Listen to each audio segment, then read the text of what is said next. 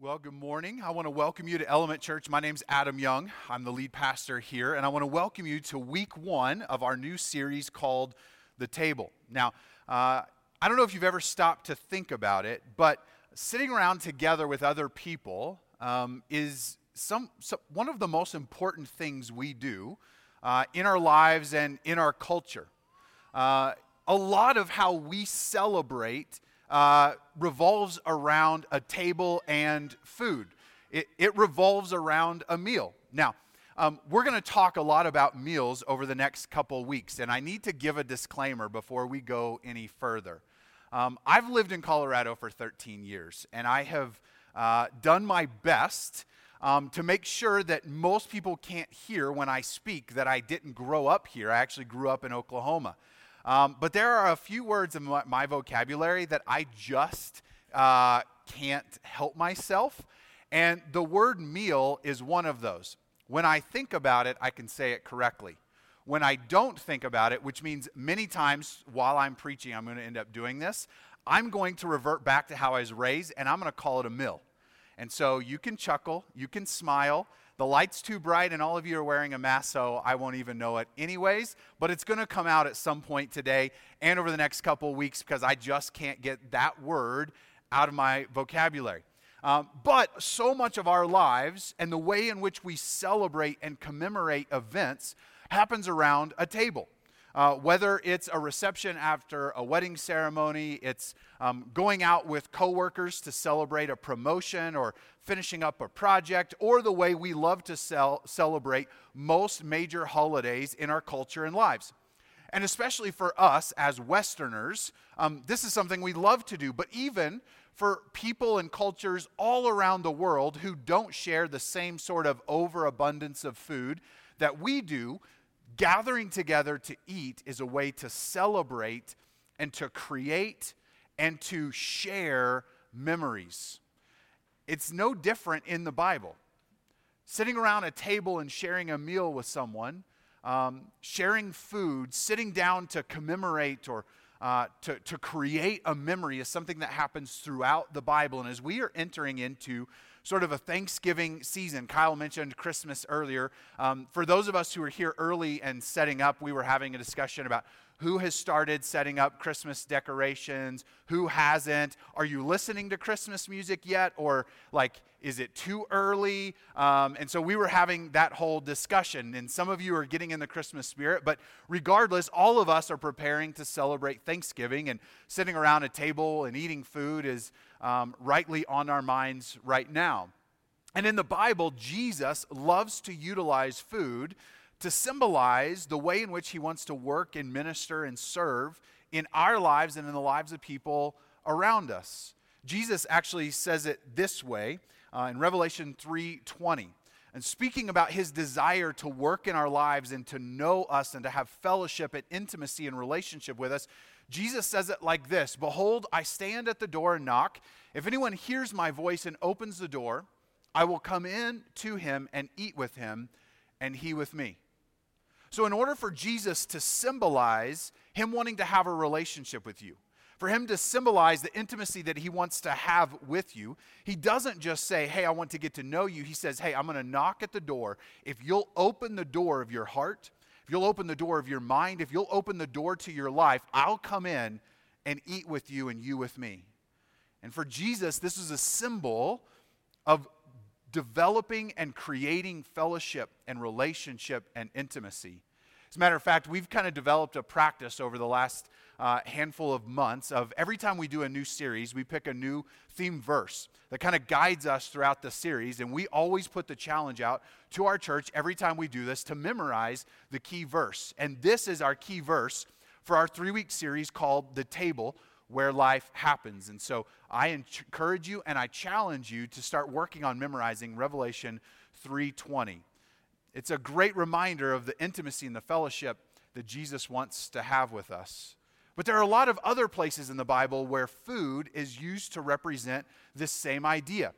Towards the end of the book of Revelation, the author of the book, John, has this vision of what it's going to be like when Jesus returns.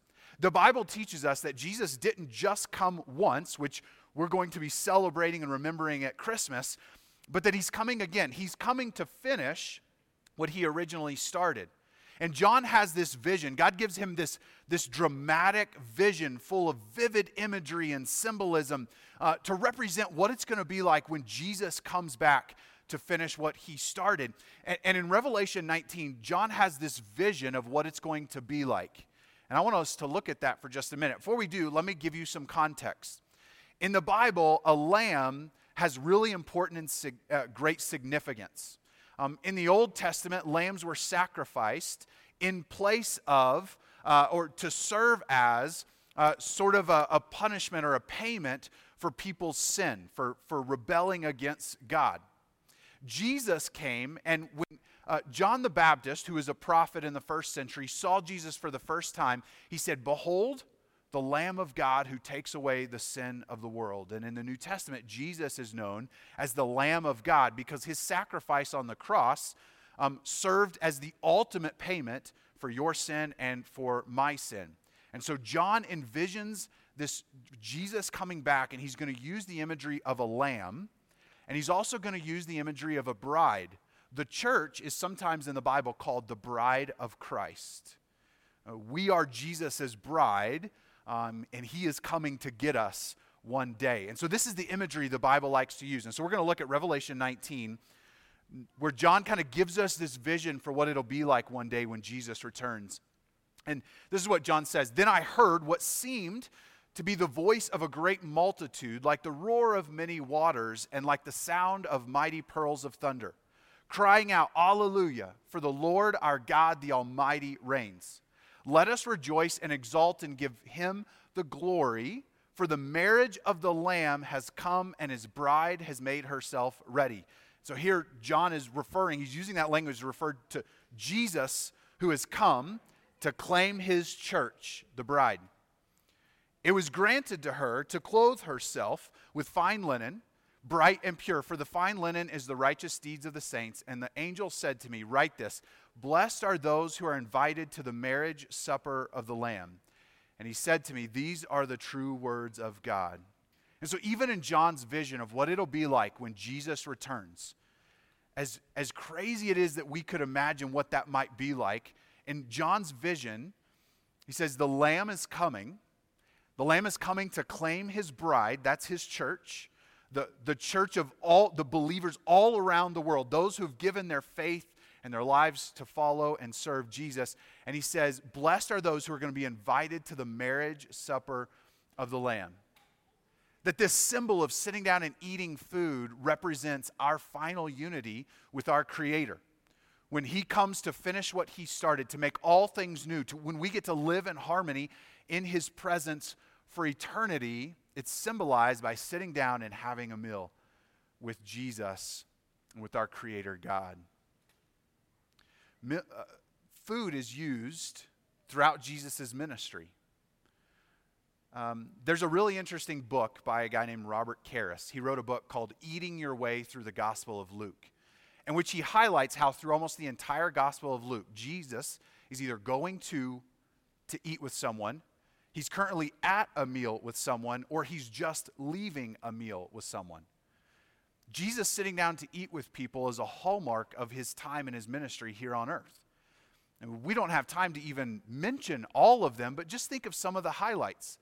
The very first miracle Jesus ever performed, turning water into wine, took place at a marriage feast.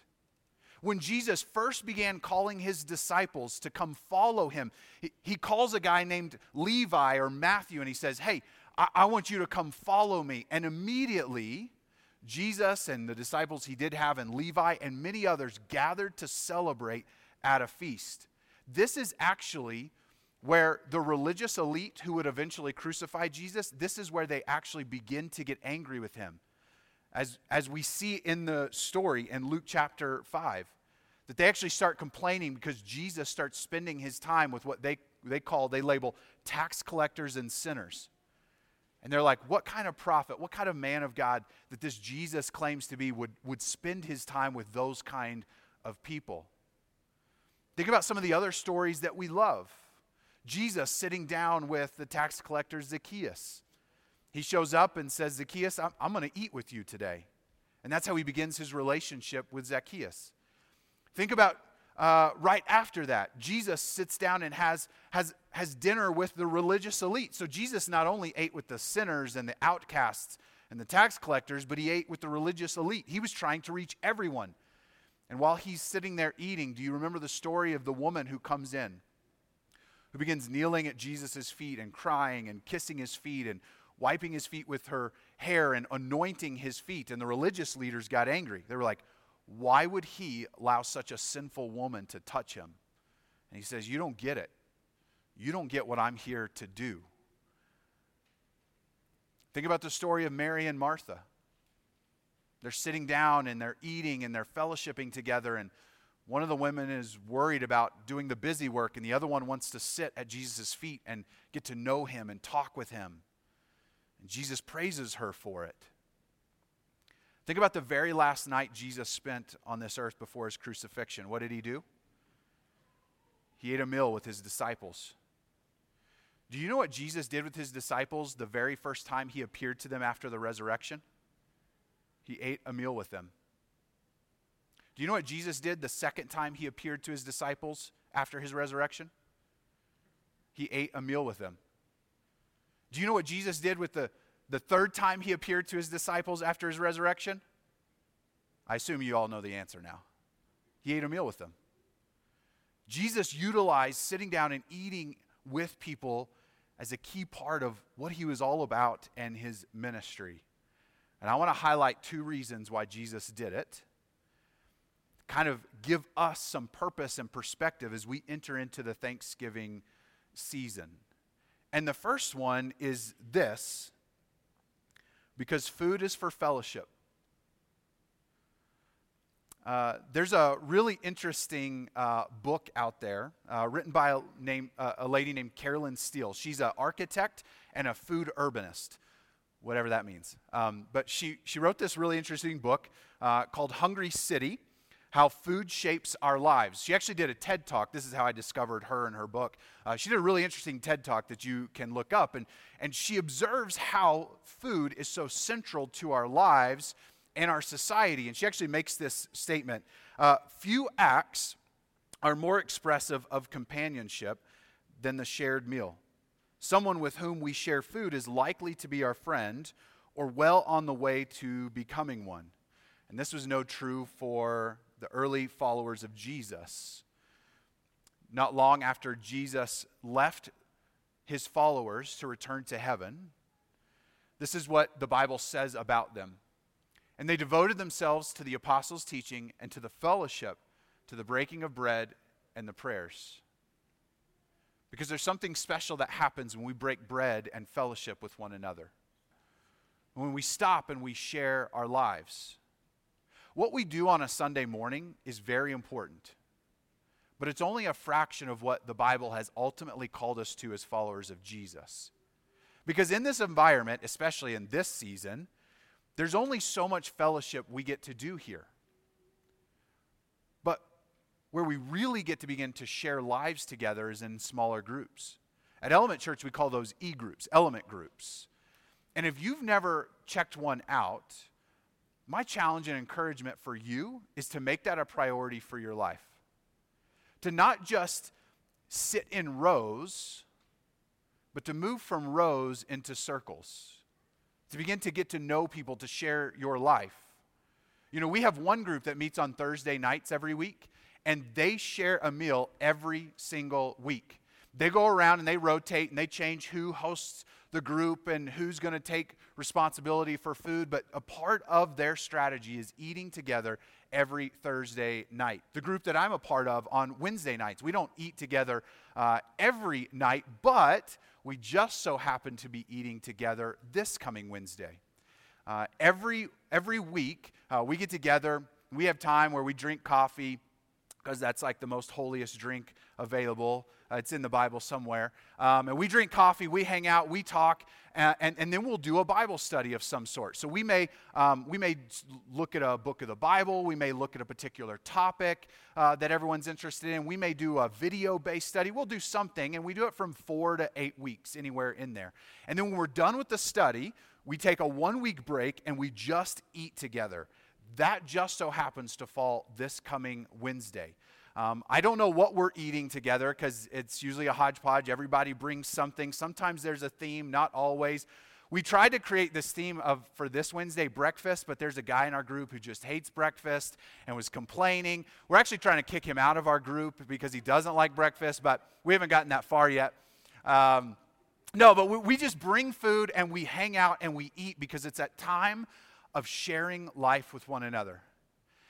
If you're not a part of an e-group, there is no better time to try than this week.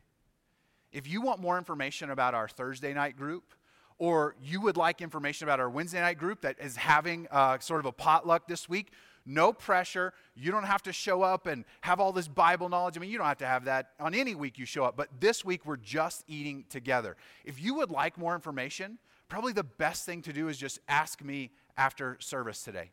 You can also go to our website. We have information on all of our groups, where they meet, when they meet, how to get in contact with a leader. But you're welcome to just come ask me. Now, normally, in a normal season of ministry, we'd have a table in the lobby with lots of information. You could take cards. But we're just in a season where we can't do that. A part of our requirements for meeting in the school again in this season was that we wouldn't be handing out things. I actually had to get special permission from top-level administration in the district just to hand out the prepackaged crayons and coloring sheets for kids, because we originally weren't allowed to hand anything out, but we got permission to do those. Just as a side note, parents, when your kids come in and get those coloring sheets, they're not just to keep them pacified while the rest of us do church. Those activity sheets go along with the kids' Bible story every week, but there's more on that sheet than just a place for them to color. There's actually family starter discussion questions on that sheet. There's information about what Bible story was covered and what's the main point. There's actually recommended family activities to do that go along with that Bible story. And so I encourage you, maybe when you sit down to eat with your own family today or later this week, that you don't just discard them as another coloring sheet that you have to hang up on the fridge or secretly throw away because you already have too many on the fridge, but that you recognize that there are other parts to that that will help you and your family connect. But back to my other rabbit trail on e-groups, if you would love to get connected, I would love to help you make that happen. So if you want information about where they meet, when they meet, who to contact, we'll get you connected. But sharing food together is a form of fellowship.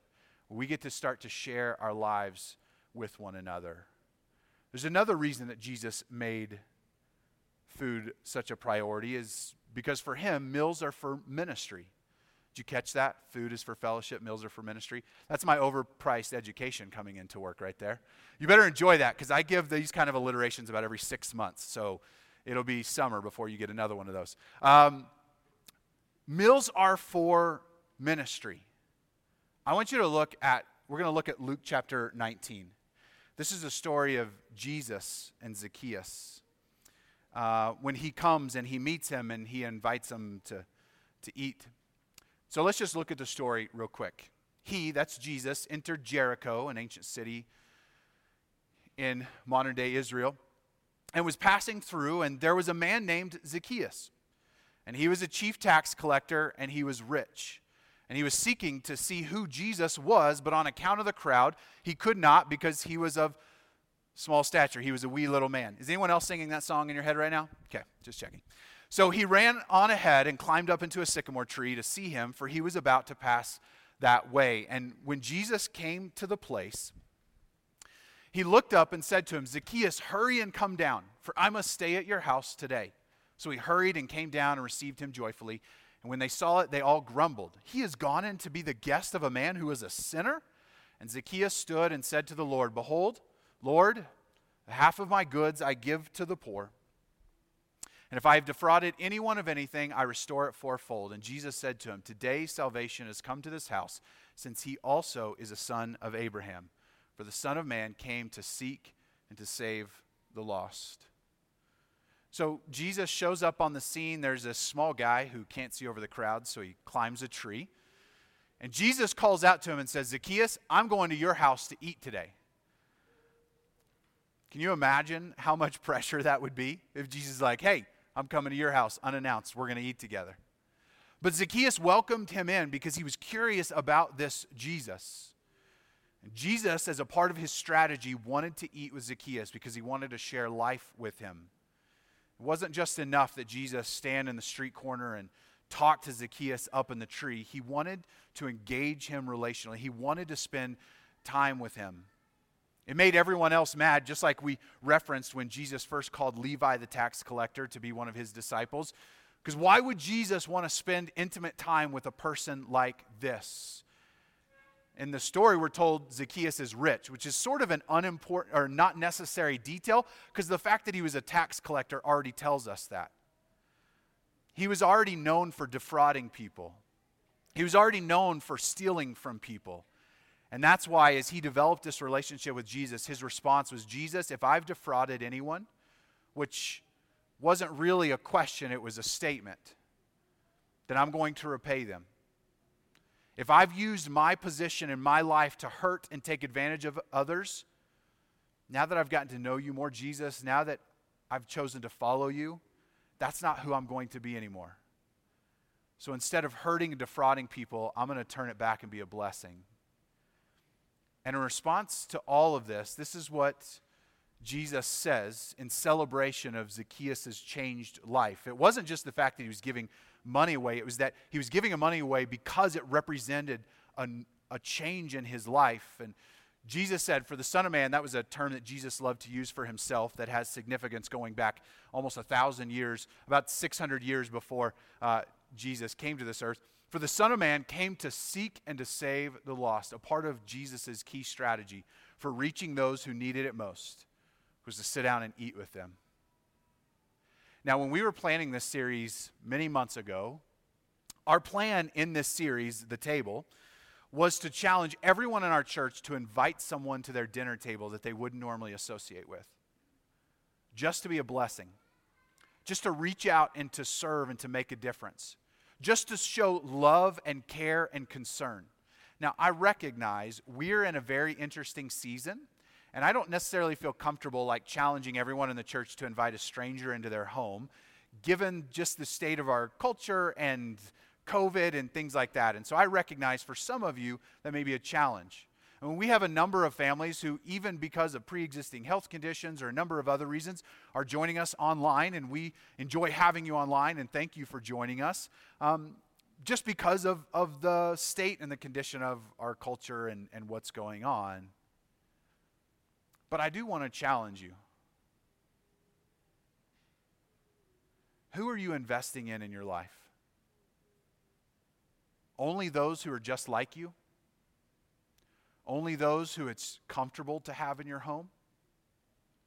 Because you know that they like the same things you like. They want to talk about the same things you want to talk about. They're going to have the same opinions on things that you have.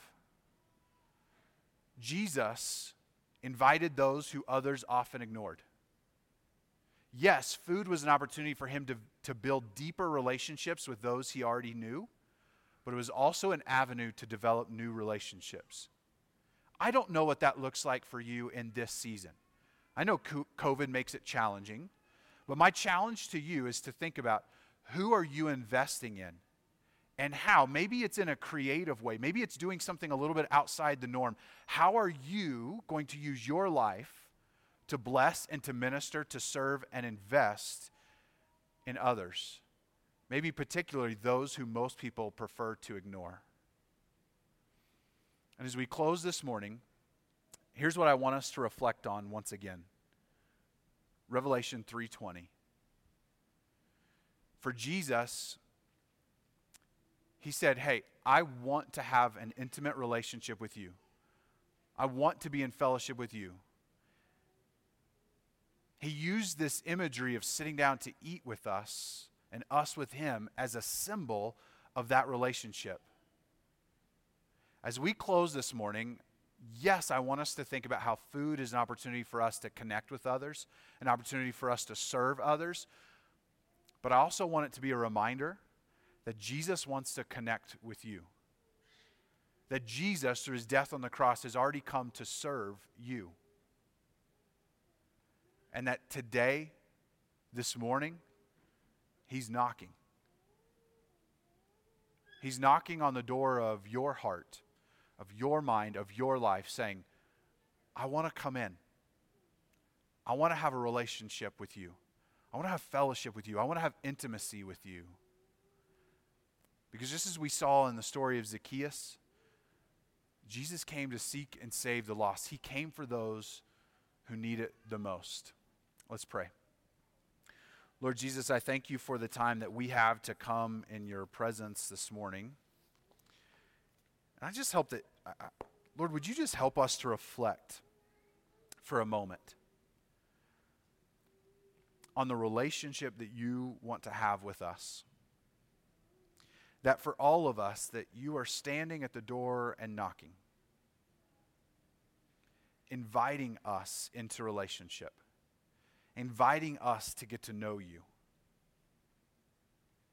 Maybe we feel like the sinner and the tax collector, the outsider, the one that no one else thinks are deserving of it, but that you've come for us. You've come to seek and to save those who need it most. Lord, that we would open our hearts to you this morning. I'm going to ask you to keep your eyes closed for just a moment. We're going to move into a time of response. We're going to sing one more song as an opportunity to respond to who God is and the ways in which He wants to speak and to move in our hearts and our lives this morning. I want you to know, no matter where you are today, that Jesus is extending an invitation to you. He's extending an invitation to you to have a relationship with Him,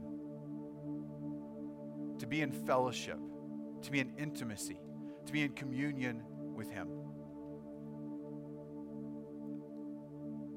Would you be willing to open up the door of your heart, the door of your mind, the door of your life to Him this morning? To recognize who He is and what He has done for you, to establish that relationship. Would you be willing to invite Him into your life this morning? Would you be willing, like Zacchaeus, to just surrender all, to follow? Would you be willing to be like Levi, the tax collector, who surrendered all? Says, I'll follow you.